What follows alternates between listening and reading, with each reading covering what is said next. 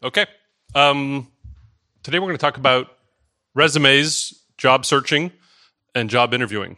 And this will be recorded, so whoever's not here will get to check it out. And I tried to, yet again, bring a biblical angle to this, because finding a job is biblical, working is biblical, sloth is a sin.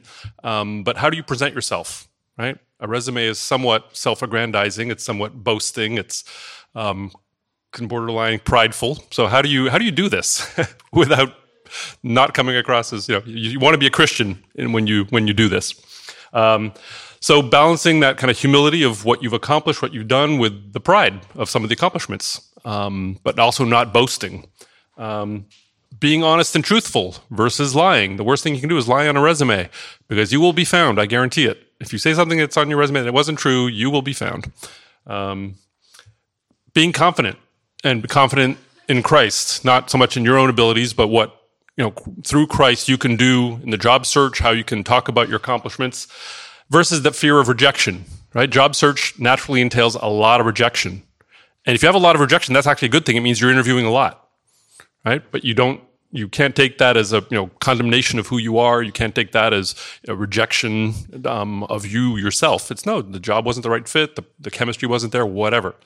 And just being confident that Christ has this all planned out for you. Trusting in God versus trusting in the world. There is a plan. You may not get the job right away. You might not get the ideal job. It may take you forever. But knowing that there is a grand plan behind this, and you're suffering through the job search, suffering through being laid off, but all that has a purpose. And I always, in a lot of the mentoring I do, I try and point out the silver lining. Getting laid off when you're early in your career is probably the best thing that will ever happen to you. Having a terrible boss early in your career is the best thing that will ever happen to you, because you'll, first of all, feel that pain early, which is, trust me, a lot easier than much later in your career. And having a terrible boss teaches you who you never want to work for ever again, and who you never want to be as a boss. So those kind of, and getting rejected for a job, all that stuff, great to have tons of failures early, right? Have all these failures before you're 30. Don't do it later. It's a lot easier. And remember, your job doesn't define you, right? And I know this is tough, especially in New York, but in the United States in particular, career, job is kind of, that's who I am. When people say, who are you? You say, oh, I'm so-and-so at so-and-so company. I work for so-and-so. What do you do for a living? That's kind of our opening line. And we're Christians first. Yes, then we have a living, then we have a job, then we have a company.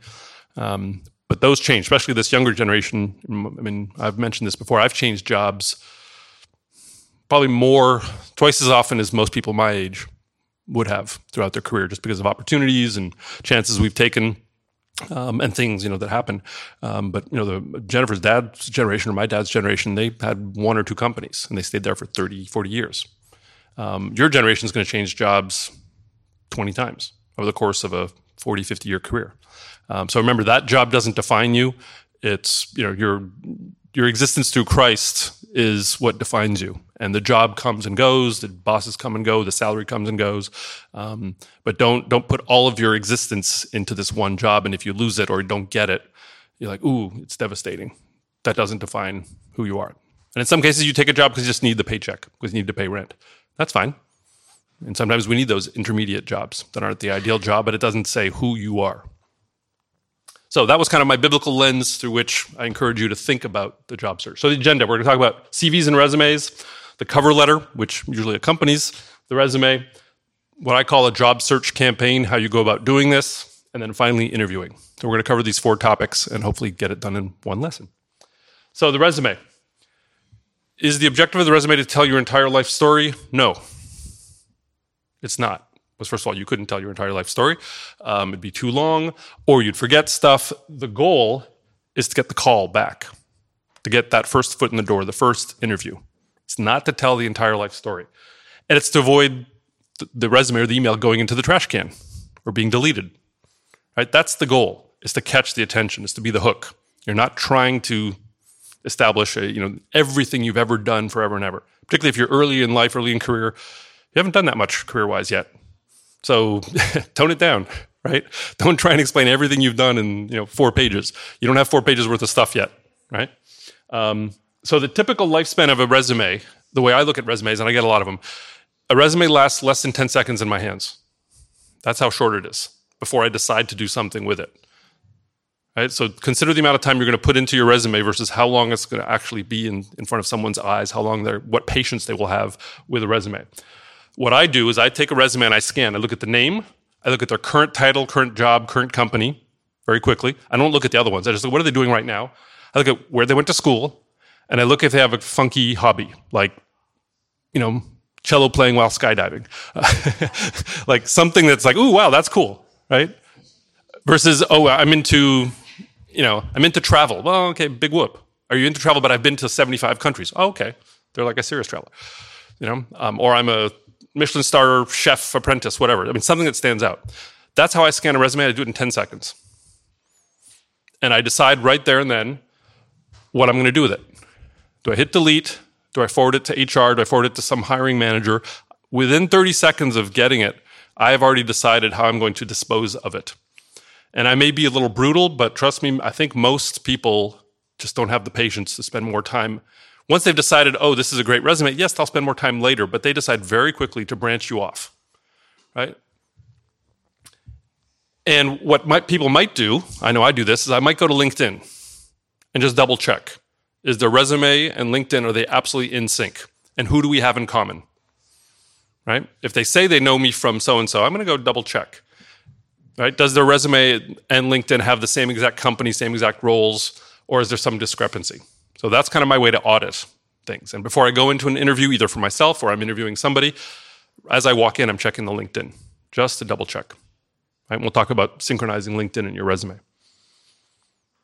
So some resume tips. My suggestion is keep it to 2 pages maximum. Right? Beyond that, you're writing a novel. It's not War and Peace. It's not the Odyssey. It's not the Iliad. Right? The goal is not to tell everything. That's what the interview is for, to start to talk about the details. If you haven't yet done much, don't make it look like you've done a ton. Right? Under the age of 30, you don't have 4 pages worth of resume. You just don't. Right? So 2 pages maximum. And if you're going to spill over to a second page, fill it. Don't make it second page is just like the top paragraph.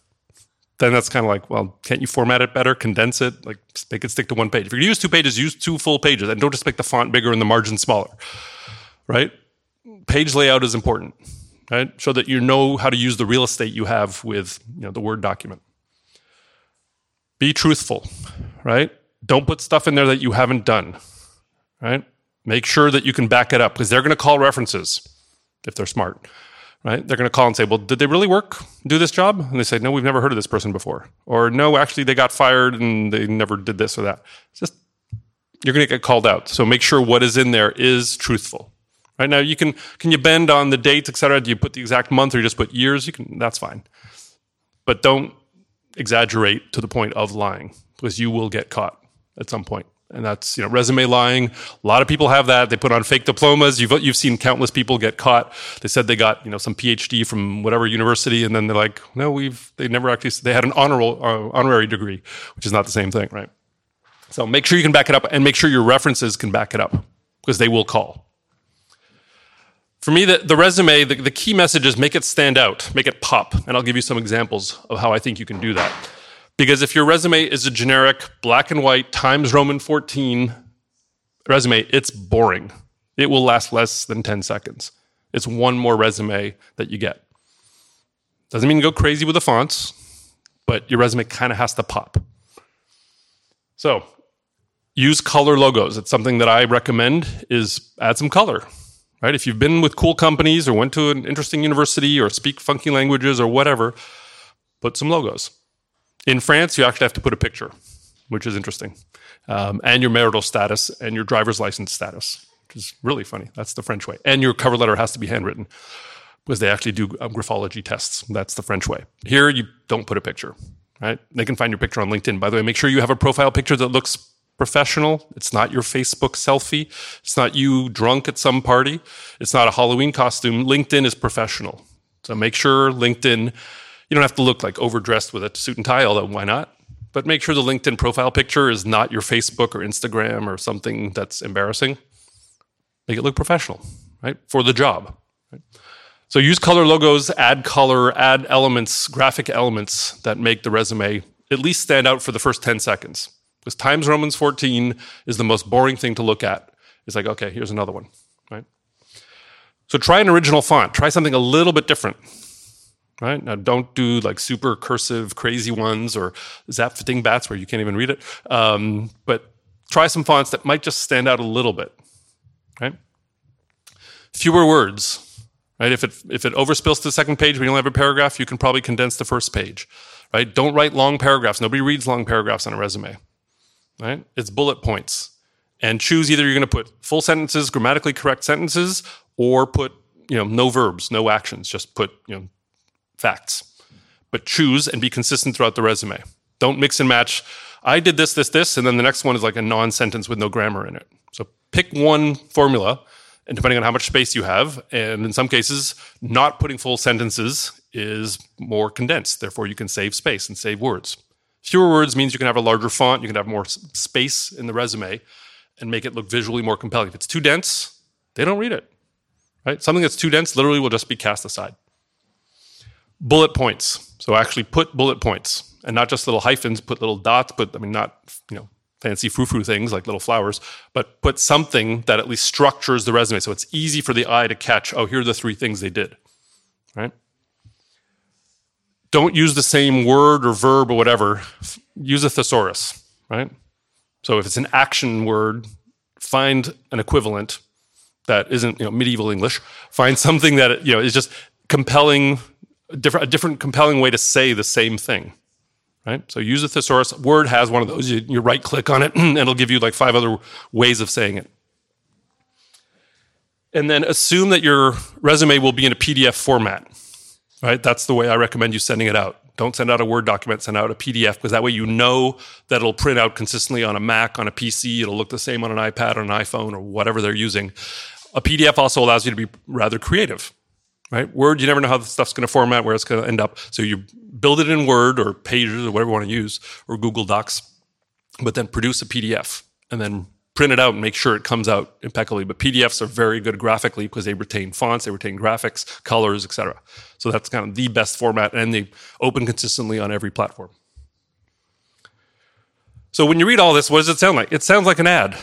Good old print magazine ad or a digital ad, but that's what it is. The resume is your 1-page or 2-page ad, right? If you think of the ads that catch your attention in a magazine, they don't have too much lingo. They have some compelling visual. They have some easy to read value proposition. You know who the brand is. You can identify with it pretty quickly. And you do that in 2 seconds. That's the power of a brand. Well, yours is similar. It's an ad for you that works in less than 10 seconds. And think of that through that lens. How do you advertise yourself that quickly without being, without having all the legal disclaimers that all the medical stuff has? This may cause, so-and-so, headaches and whatever. Make sure it's not that dense, right? But it's a 1-page ad for who you are. So I'm going to give some examples here. This is actually my resume way back when in the 90s. Okay, it was 4 pages long. I put every little detail in there. And I was like, well, that's not going to work because nobody's going to read it. But that was my original resume. And I had been working, I think, at 2 companies. I think I'd been at Apple and an HP by then. And I put everything I'd ever done, and all the details and all the numbers, all the metrics, etc. Now my resume is 1 page. And I've been working for 33 years. And it fits on 1 page. Now I do have a couple other pages. If somebody wants a lot more detail, I have that. But what I send out is this. That should catch their attention. They should be able to say, I know who he is. There's we'll talk about the one-liner kind of headline. I look at the companies. They don't have to read the name of the company. They just look at the logos. They'll know. They'll know the schools I went to, and they might look at hobbies and say, oh yeah, he's, this, that, and the other. By the way, I put church stuff in hobbies and other miscellaneous, how active you are in church, what church you go to, what you do at church. If you're a musician at church, if you sing at church, if you are, active in Bible studies, whatever, put it in there. Don't be ashamed of your Christianity. On the contrary, you'll be surprised how often that comes up. Oh yeah, you went to so-and-so church, or tell me more about your church. Or you will find closet Christians out there that it's happened to me more often than not.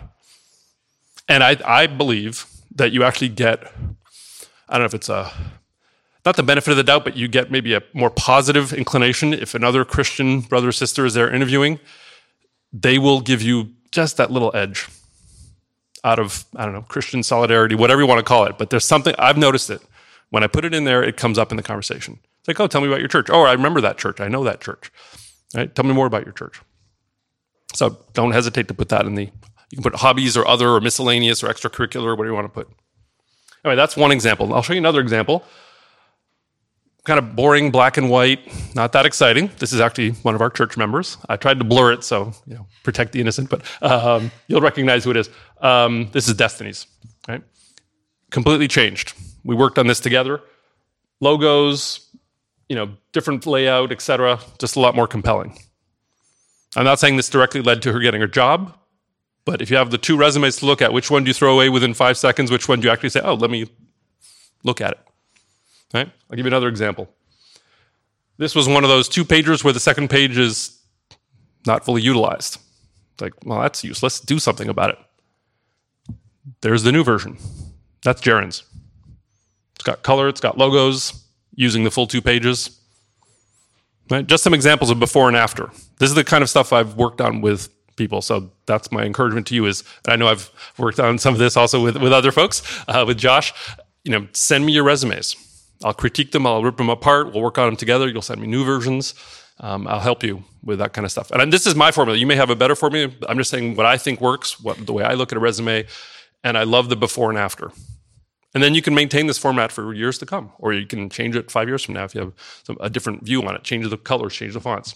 Yep. Do you think it matters as far as what you do creatively on it, depending on the type of industry you're trying to get into? Like, I have an accounting and finance degree, so they may not, sometimes, I don't know, they might not always appreciate it. That's a very good point. You want to be somewhat consistent with the industry or the job type you're going for. So if you're in finance, you probably don't need the uber creative, but I would argue in finance, you probably don't want just Times Roman 14, right? So you can put, splotches of color. You can put logos, right? Especially if they're well-known.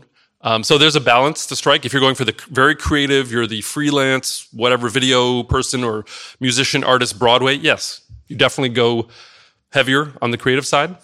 If you're in a more conservative profession like finance or accounting, you don't want to go crazy. But there's a little crazy is not bad, just to stand out, right? And they're looking for somehow your personality to shine through the way the resume comes through, right? And ultimately, remember the goal of the resume is not necessarily to tell the whole life story; it's just to get the call back. Enough craziness to get the call. Right, to stand out from the pile of other Times Romans 14, finance resumes that are there. If yours has a little pizzazz to it, okay. They may say, well, oh, this one caught my attention. I'll spend another 30 seconds reading through it and say, oh yeah, I'll put them in the let's call these people back pile. Or let me send this to HR, or let me send it to my CFO who's looking for a new accountant or, planning and analysis person. So, in terms of sections that should be in the resume, and this, we can take some, get rid of some, but on top, obviously, your name and your contact info, right? And there are ways to optimize that. Don't make that like a third of the page, right? Your name, address, phone number, email, you're good to go. You don't need everything else, but that should be relatively dense on top. I suggest the headline, a one-line headline, like you would see in an ad, like you'd see in a news article. What are you about? Either the job you have or what the career you aspire to or the type of job you're looking for. Have a one-liner and make it a bigger font. So they see your name and they immediately say, oh, this person wants to be whatever, or they're a outstanding world-class something, right? Say who you are, say what you want to be in a very concise one line. But that way that you've already answered 2 questions. Your name. From that, they can guess a few things. They can guess, well, usually they can guess your gender, although these days you never know. But they can guess maybe a nationality. I mean, there are things that you gather immediately from someone's name, and then the headline tells them they are appropriate for the job that I'm hiring for.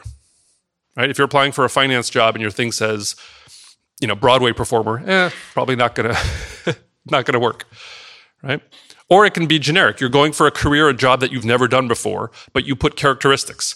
Hardworking, reliable, da-da-da-da-da. Right? You just kind of say, what's your value proposition? What's your one-line thing? and make that dense and impactful because they're going to read that. They're not going to read anything else. You can put a whole paragraph that explains why you're really good at this, that. Nobody reads that.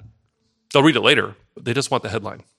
So I can help you work on what does that headline, how do you get that impactful headline, like a journalist does, right? They're trying to get your attention so you read the rest of the article, right? They're not trying to tell you the entire story in that one line. You can put an executive summary. So the 2 to 3 line, kind of, here's a little bit more about me. That can be useful. You can put that in the cover letter. Depends on how much space. That can be a filler. If you need to add a little bit more because you don't have enough, you can put that 2 to 3 line thing saying, I've done this through my career. I've always aspired to do this in my career. But keep it short and sweet. And here again, the font has to be big enough so it's easy to read. But don't explain your entire resume in like the 5 to 10 lines when the rest of the resume is right there. Right? So it's kind of a double click on the headline. Right? It's the executive summary. Like if you read the front page of a newspaper, you've got the headline and maybe a little summary. It says go on page 28 for the full article. But it'll give you the 3 to 4 line. Here's what this article is going to be about. You always start with job history in reverse chronological order. So the current job you have, and you work all the way back to the first job you had. Right? Over time, when your resume gets a little too crowded and you have jobs that were either very short stints or ones that are irrelevant to whatever career you're going after, you take them out. Right? I've taken out a couple jobs that were literally just 3-4 months or whatever. You start really condensing things over time. At the beginning, you probably want to put all of them, but over the span of your life, you don't keep adding and adding. You start ripping some out, and some of them just become a one line. Your first job ever, that you did, that one probably either goes or becomes a very simple one-liner. Education and diplomas. So where'd you go to school? What degrees did you get? What honorary degrees? What extra certifications? If you did a 2-week whatever class on this, or you got certified in some IT thing or whatever, or awards, you put that in there and you put logos. People will recognize logos of universities. They'll recognize a diploma, or put a mortarboard cap, the education caps, that people wear at graduation. Yeah, Emma. I have a random question Yep. about listing your diplomas. Now, when you're going down and you're like, this degree and this degree, do you put in where you graduated from high school, or does that just not matter? If you're early in your career, yes, you can. And especially if you've got good grades, if it's a well-known high school, it may just show where you grew up. But at some point, you take it out, right? High school is irrelevant at some point. So usually it's, undergrad and above. But if you have an outstanding, you took a bunch of AP exams, you got an outstanding GPA, unbelievable SAT scores, yeah, you can put that to a little boastful, but at least it shows academically that you're on solid ground. Yeah. But at some point, you take it out. Yeah. Is there after this many jobs? I'd say after the first job. So literally, you get your first job, and you can probably take out the high school stuff. Unless you have, I don't know if you're a military kid or a missionary kid, and you've literally traveled around the world and you've gone to 15 different schools in some funky places, that I would put, because that stands out. That's like, ooh, this person, went to high school in the Philippines, in Japan, in South Africa, in Peru. That's cool, right? That I would put, because then all of a sudden, okay, you have a life experience that sets you apart. Or if you went to a bilingual high school. Yeah. Something that Yeah, if you went to something that is truly different than your normal high school, yeah. Now, if you have some either academic or athletic achievements in high school, like you were All-American whatever, or state champion whatever, or you got some spelling bee whatever, or math Olympiads or whatever, you put that in there. Definitely. Those are academic things like that you put in there. But if it's just, I went to high school, it's like, yeah. Yeah, okay. IT skills. So if you have specific IT skills, put them in there. If you know how to use Microsoft Office, don't bother. That's table stakes. Everybody knows how to use Microsoft Office. And if you don't, you won't get the job. Unless the job doesn't require it. But everyone knows how to use Office or Google Suite, whatever, right? Don't put that in there. It's a waste, right? Everyone knows what Word is, right? Everybody knows PowerPoint. Yeah, Word, PowerPoint, Excel, table stakes. If you don't know them, trust me, go learn them quickly, because you're going to need, in any job, you will need some basic IT skill. Don't put like email. I'm really good at email. No, you aren't. Everyone's good at email, right? I'm really good at Instagram. I post a lot. No, that's, So put IT skills that like, hey, I'm an SQL database, wizard. I know how to do, search engine optimization using Google Analytics. Yeah, put that stuff. Take out the generic table stakes that everyone knows how to use.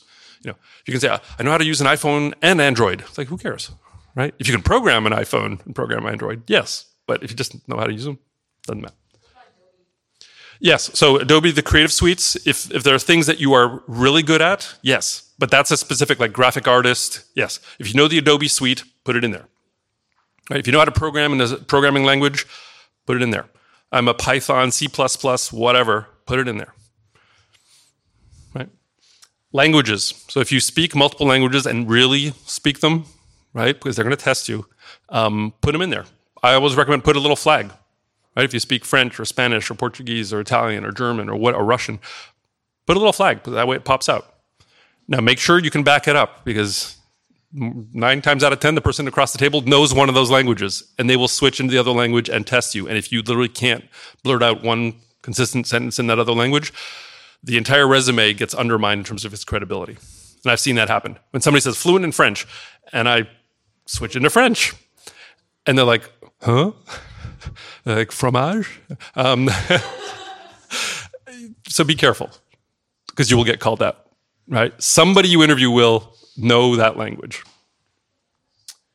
Skills, honors, certifications, trainings. If you've got something like scuba license, you're a skydiving instructor, you've gotten a bunch of honors, so we talked about the math Olympiads or the whatevers, put it in there, right? If you got honored or got a certificate of something, you got a 2-week training, even if it's an online self-certification class you did with Google or whoever, put it in there if it's relevant to the job, right? And it's actually something that academically has some weight to it, right? And if you went to, maybe it's irrelevant to your job, but you went to Cordon Bleu cooking school and you graduated, you took like a 2-year stint learning how to cook French cuisine, put it in there, right? Anything that you accomplish that has like a diploma, a little medal or whatever, or a trophy, something, put it in there. Because it's a conversation piece. It just shows that you're focused on getting results, focused on developing yourself. Hobbies. So put in interesting ones. Don't just say, oh, I write in my diary. Well, okay, it better be really interesting, like Anne Frank's diary. It better be like really, really compelling stuff.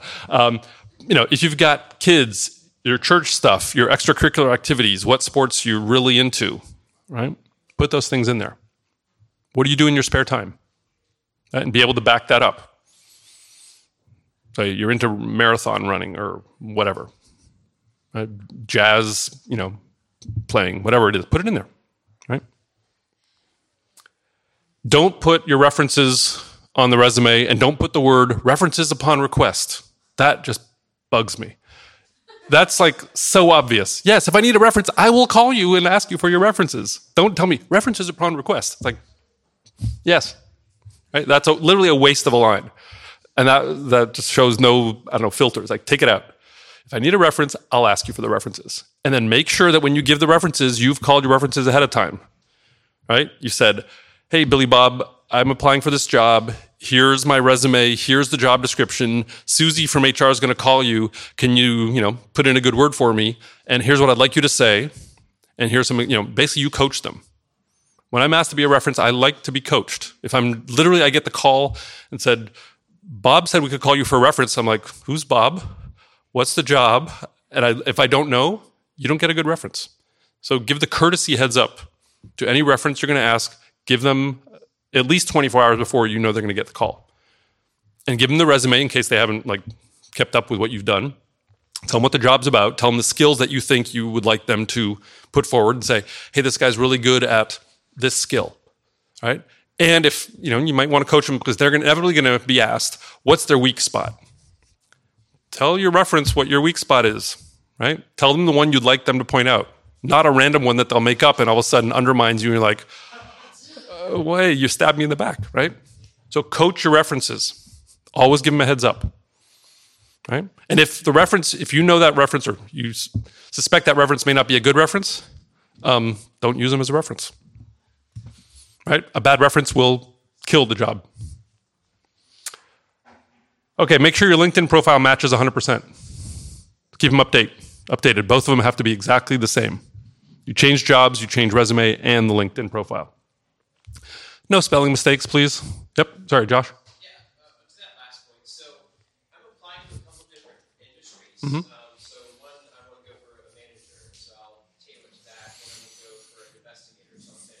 So I don't know. How would you recommend kind of making that match my LinkedIn when they're two very different? Yeah, so LinkedIn has to be generic because you don't have multiple profiles. I mean, you can have different language profiles, like you have a French one or an English one, but yeah, you just have one generic profile. So I would put it either in the headline or in that executive summary paragraph.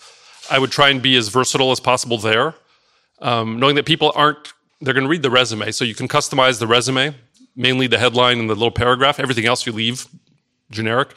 Whatever's generic needs to match, and then you can customize that little part. But yeah, LinkedIn is static, right? It's just, and you don't change it every time you're looking for a job, right? That's true. Proofread. There is no excuse for spelling mistakes or grammatical mistakes, right? Have somebody else look at it, spell check, grammar check. Do not have a spelling mistake in your resume or on LinkedIn, please. I mean, that's a big turnoff, right? That's inexcusable in this day and age to have a spelling mistake, right? So print it out. Literally, what I do is I print it out and I read it. I'll sometimes give it to Jennifer just with a red pen and sometimes it's better on a piece of paper on the screen. Sometimes you'll just kind of gloss over stuff and you won't catch the grammatical mistake or the spelling mistake. Just avoid that. Because if I see a spelling mistake, I will circle it in red and just show it to the candidate in the middle of the thing, just saying, dude, come on. It's embarrassing, but it's like, come on. Come prepared, right? And that's like table stakes. That's basic hygiene, right? Okay. Do it in Word or Google Docs, whatever, and convert it to PDF, right? And then you have it locked in. It's PDF. Nobody can mess with it. That's your document, right? And then you update the PDF. You update the Word document, print out a new PDF every time, and then you just have that one document. Have it on your computer, have it on your phone, have it out in the cloud, have it available at all times. Keep it up to date. If you change jobs, change the resume, right? Don't wait 3 jobs in. It's like, oops, I haven't updated my resume in 5 years. Change it every time. Or if you have some new thing to add, or if you're tired of your old format, change it. Yeah, it's a weekend's worth of work. But once you get into that habit, it's just updating a few things. Okay, we've covered resume. Let's go to cover letter. Keep it short and sweet, right? Again, you're not trying to duplicate what the resume says. You're not trying to tell your entire life story. The goal of the cover letter is for them to actually open the resume that's attached. Right? To think of what's the objective. The objective is the email to get the attention, not to go to junk, not to go to spam, for them to look at it, open it, literally glance sideways at what you wrote, double click on the resume, look at the resume for 10 seconds and say, yep, that's not going to the garbage pile. So keep that letter short and sweet. The objective is to get them to call you. That's the only reason you put a cover letter. It's kind of the wrapper around the resume. It just says, please open my resume. Essentially, that's the message you're saying. Please, please, please don't delete this. 2 paragraphs maximum and not like 15-line paragraphs, right? It's like 3 or 4 lines. Thank you. Look forward to the next steps. I will call you, whatever it is, the call to action, and then you attach the resume, right? Always have a follow-up action. If you send it out and don't say, I will call you next week, or I look forward to hearing back from you, or shall we schedule a time? Put some action that gives you the power to then call them back a week later if they haven't responded. So a week later you say, oh, I sent you my resume, not sure if you got it, not sure it got caught up in the thing. I suggest that we get together on the phone or do a Zoom or grab coffee. I'm following up on that. All right, so put an action item. If you just send out the resume and say, I'd like the job, thank you.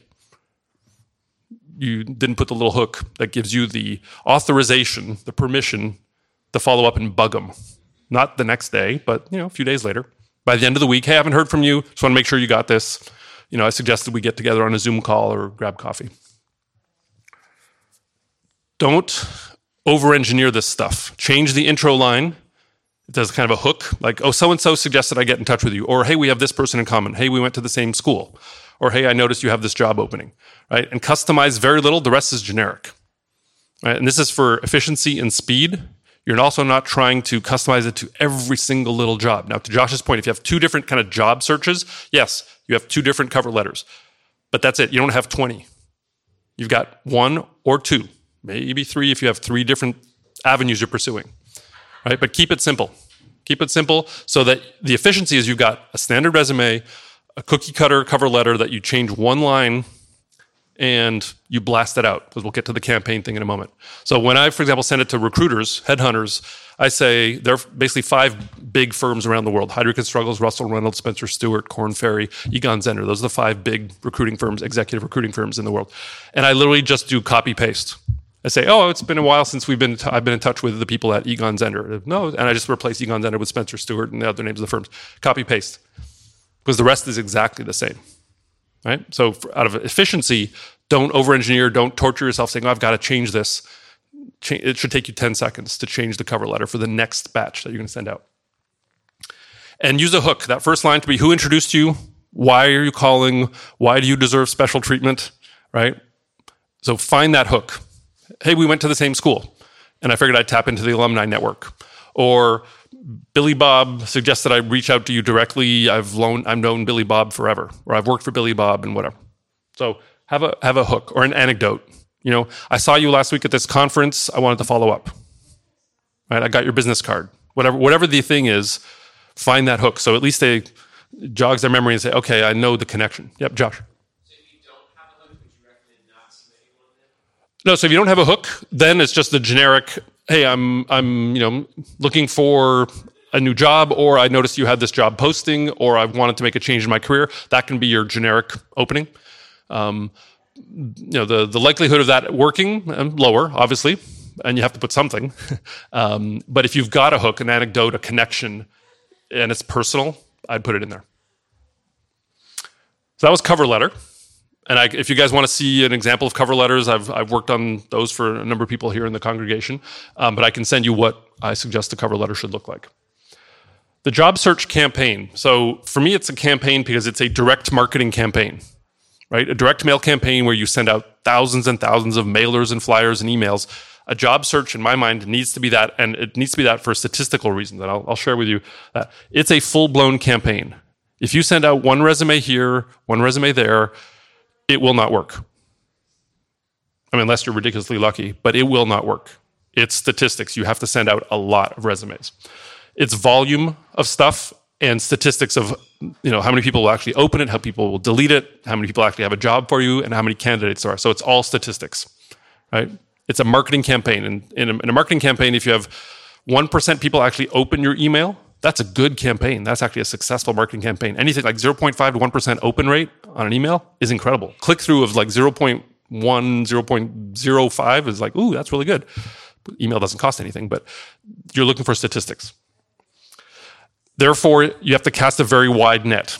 How many resumes you send out, how many people you send out to, you kind of, what I call spray and pray. You send it out to a lot of people because you don't need 10 jobs. You need one job. But to get that one job, you need to cast out a very, very broad net of resumes. Therefore, get prepared for this high rejection rate. So to my earlier biblical point, just because you get rejected, don't get an answer, is not a reflection on you. Doesn't mean you're a bad person, that you're unemployable, yada, yada, yada. No, you're a great person, right? God has a plan here. Right? Just because you don't get a response or they say, I don't have a job, that does not say that you're a bad person, right? So get used to rejection. And at least rejection, if somebody says, no, we don't have a job, thank you very much, well, at least you know you've got an answer, right? That's better than not having an answer at all. Create what I call a database. You can do that in Excel. You can do that in an actual database. Create something to track where you're sending out your resume. Right? Otherwise, you will lose track. Right? So start tracking who you sent it to, on what date, what the connection was. Put it in Excel with different columns. Do something. Right? But if you don't have a structure, first of all, you won't be able to keep track of it. Secondly, the next time you look for a job, you're going to start from scratch. Don't start from scratch. I have the same database since 1997, before most of you were born. Same database. It has thousands of contacts. Every single recruiter I've ever talked to, every venture capital person, every private equity person, every interview I've done, every job offer I've had, it's in there with their email, even fax numbers, because those existed back then. And it's the same database. And I maintain it for whatever number of years that is now.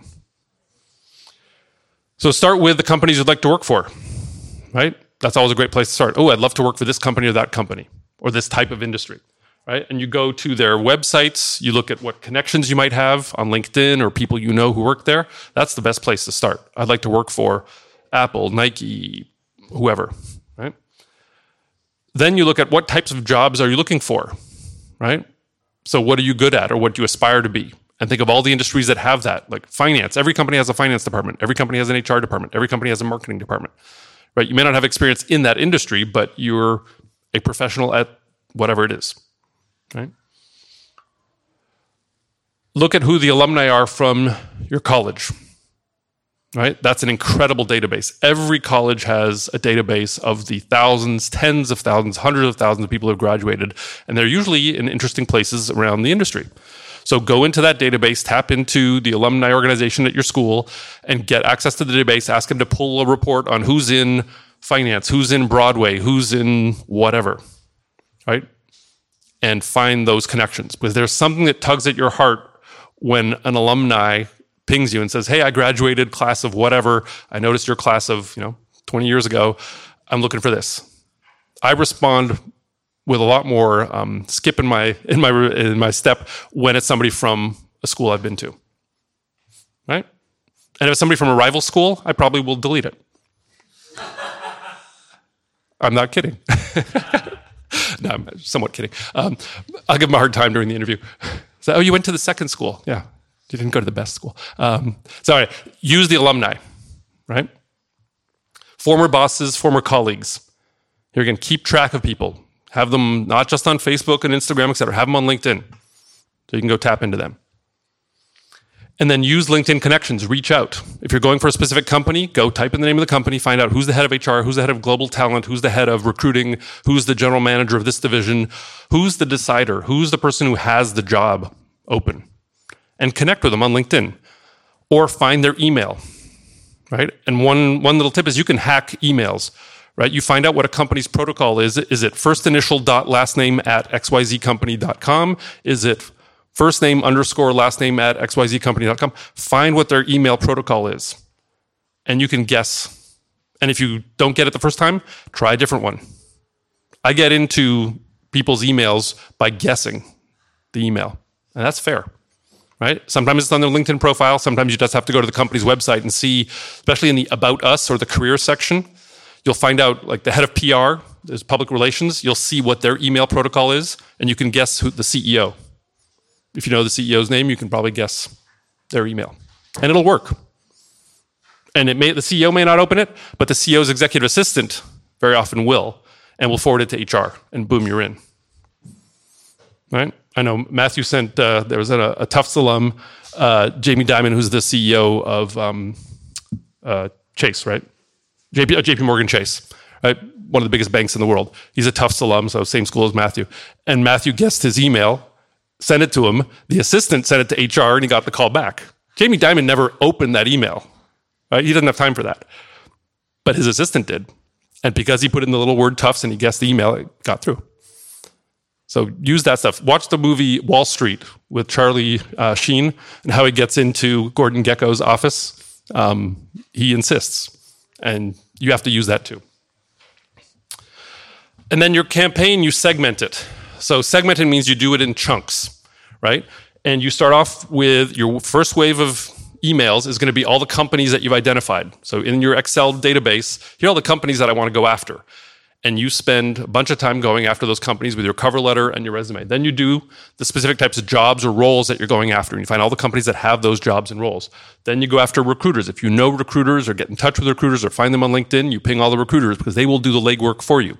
Their goal is to place you to fill a job so they get paid by the recruiting company. Your alumni. So you do this in chunks. You don't do it randomly. You do it in waves and phases. And pick one. And the theme of this week is I'm going to go after all the companies that I want to go work for. And next week I'm going to do etc. So you structure this. So statistics. Why did I talk about this? If you send out 100 resumes, right? Statistically, 90 of them will end up in the trash or in junk. So they're lost. 10 of them actually make it through to someone's inbox. 5 of them will delete them, 5 will open. 3 of them will actually open and read. 2 will actually have a job that's relevant and will interview you. And 1 of them will offer you a job. 1 out of 100. How many jobs do you need? 1. So, to get the odds on your side, do this. Send out 200 emails. And guess what happens? You go all the way through and you have 2 job offers. You're in control. You get to pick. Have 400 emails. You have 4 job offers. You get to be really picky. You can play one job against another. And I'm not kidding. That is how it works. Change the balance of power. Oh, I have this other offer. I'm really tempted by that, but I really want to work for your company, but you got to match the salary or the benefits or the sign-on bonus or whatever. Shift the balance of power. But it's all because you've sent out a lot more resumes, right? If you send out 5 resumes, you will not get a job. If you send out 100, it's 1 out of 100. You might be lucky. Send out 400, you'll have 4 job offers. And then you get to pick. So that means during a week, you send out 20 to 25 resumes a day. And I'm not kidding. And if you work with me, I will ping you and ask you, how many did you send yesterday? And if you send out 15, I'll say, well, you got 10 more to send today. I'll bug you. I'll hold you to that. Right? You have to hold yourself to that level of email campaign. You do it 5 days a week. If you can do it over the weekend, great. Right? The sooner you get to that volume of stuff out there, the better off you'll be. You do that for an entire month. You do that 3 months in a row until you actually get a job. A campaign should take you about 3 months. In this job market, it might be a lot shorter, just given how hot the market is. But my experience is it'll take you about 3 months from kind of starting to send the first email to getting a job and starting. And then as you send out emails, track them, follow up. Don't do it 24 hours later, but by the end of the week or early the following week, say, hey, I sent you an email, haven't heard back, would like to follow up. It shows resilience, tenacity, stick-to-itiveness, and sometimes the email just got lost. And if you get back to the top of their inbox, they'll say, okay, at least this wasn't just an email spam campaign. This person's actually passionate about trying to get a job here. So do follow up, but you have to track it. You have to have a database to say, I emailed so-and-so company, Susie in HR a week ago, and you check through your database. Oh, it was a week ago. I'm going to send her a reminder. Okay, last thing, interview. We'll end almost on time. Interviewing. Please rehearse. Don't wing it. Don't go in having never rehearsed an interview. And I'll give you some pointers as to how to do that, but it's a show, right? This is an audition. And it's not Broadway, although you can audition for Broadway, but it's an interview, right? You're performing. Know your 15-second elevator pitch, right? If you run into somebody in the hallway, if the person just says, hey, what are you about? Have the 15-second version and have it down pat, like know it, right? And don't go kind of, I don't know, like, no, you better know, what do you stand for? In 15 seconds, you better have that, right? Have a 2-minute introduction ready to go. Because most people come into an interview with the resume, they just came out of a business meeting. They just, they're not, their mindset is not, ooh, I'm prepared to interview this person. No, they're coming in saying, okay, I got to interview someone, right? Put yourself in their shoes. So have the 2-minute ice-breaking, I can tell you my story in 2 minutes, right? I recommend that you record yourself. We all have phones. You can record yourself and then catch yourself, doing this, whatever, putting your, and saying, catch yourself, right? And watch it. You'll laugh out loud, first of all, because you'll see how bad you are at it the first time. And then you'll say, well, I better stop doing that, okay? Because that in an interview is a real turnoff. And then do a dress rehearsal in front of somebody you trust. Actually do it in front of a human being, not just the video, but do it in front of a sibling, a partner, friend, somebody who will critique you. But there's something about being across the table and simulating role-playing that is very healthy. Because you'll realize you get nervous. Even though it may be a friend, a trusted person, you'll get nervous. Well, get over that, right? And the only way to get over it is by doing it and repeating and getting your shtick down quickly. So the interview itself, get there early, but not too early. Don't show up like 45 minutes early and then you're just kind of hanging out in the lobby, right? And they'll be like, why'd you show up so early? So get there early enough, mainly so you can cool off. Because if you have to take the subway in New York, you're going to get there and you're going to be sweating, right? So you want to get there and cool off, go to the bathroom, freshen up, don't have bad breath, get a mint, seriously. Check for poppy seeds and spinach in your teeth, and I'm not kidding. But it happens, right? If you just had a bagel. Yeah, come on. So just get there early enough, like 10 minutes, make sure you look the part. Straighten the tie, make sure you don't have some bird that pooped on you. This stuff happens. So please, give yourself that little time to cool off, catch your breath, Yeah, you missed the subway, etc. Bring hard copies of your resume. All right, don't just show up empty-handed. Bring at least a few copies because you never know. At the end of the interview, they say, hey, I'd like you to meet Joe. Well, you better have a second copy for Joe, right, if they've already taken your first copy. Look professional, so kind of dress the part. Ripped jeans, tie-dye T-shirts, depending on the job, probably not the right attire. So look proper. If offered, ask for water. Don't ask for some funky drink or soda or whatever, because if you spill it, I'm not kidding, if you spill it, soda all over the place and on the carpet, not a good memory. Water, safe, right? Secondly, you hydrate because your mouth will get really dry and it allows you to pause to catch your breath. They ask you a tough question, you're like, okay. And it's a great tool to have there, but don't get the soda because you will spill it. And then the carpet will be in the company carpet forever, and they'll say, that darn candidate. Don't get coffee, just go for water. Bring a notebook, right, and a pen. If they ask you a question, write down the question or write down your answers as they're asking the question. So you have a cheat sheet in front of you. And use that as your anchor, right? Have something to look to. Have a pen and say, oh yeah, here are the 3 bullet points I have to, use. Use it as your life vest, right? And it keeps your hands busy. You aren't shaking. You have something to look to. And then have your references in your back pocket and give them a heads up. If they ask you at the end, hey, who should I call? At least have 2 or 3 people. You should call my old boss here, my former colleague there, and whatever, my professor at this school. Hopefully Andy's okay. I can go just a little bit longer. Please keep all your answers less than 90 seconds. I've seen candidates go off for literally 7 minutes and they don't catch their breath, and I'm done. I already know they have no self-awareness, right? And it's impolite if you keep going and going and going. So when you record yourself, make sure that you're under 90 seconds is already a long time to be talking nonstop, right? So do not go on and on and on. What you do is after 60 seconds, 90 seconds, you say, hopefully that answered your question. I can go into more details if you'd like. If they want to know more, they'll ask you. But give them, first of all, breathe. Give them the opportunity to say, okay, that was long. And ask, they can say, well, give me some more details on that. Or, hey, that was a great example. Let's move on to something else. Keep it short. And one of the things I've realized is people have no self-awareness. They go on for like 5 minutes. It's like, that's not the question I asked, but apparently that's your answer. Right? Keep it short. Give anecdotes. Make it real. Tell a story. Right? Have some interesting examples of either something that completely failed and what you learned from it, or something that was an incredible achievement.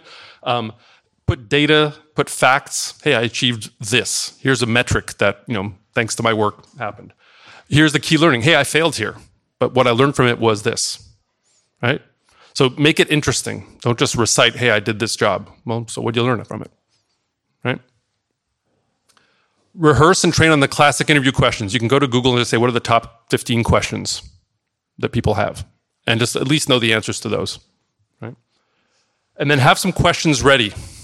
Because they're going to ask you, do you have any questions? And if you say no, well, you haven't done your homework. Right? So have questions ready about the company, about the role, about the leadership style or the culture of the company. And that'll teach you a lot. First of all, to show that you're interested in it, but it'll teach you something. And ask them about career progression potential. Like, hey, I'd love this job, but I really plan on coming here for a long time. I want to invest in this company. Where does this job lead? Right? What are the next 2 or 3 jobs? How do I get your job? Type of thing. Those are easy questions, but at least it shows interest and it gets the dialogue going. Right? And my suggestion is at the end to wrap up. Don't just leave it like if they say, okay, thank you very much for coming in, and you say thank you and you leave.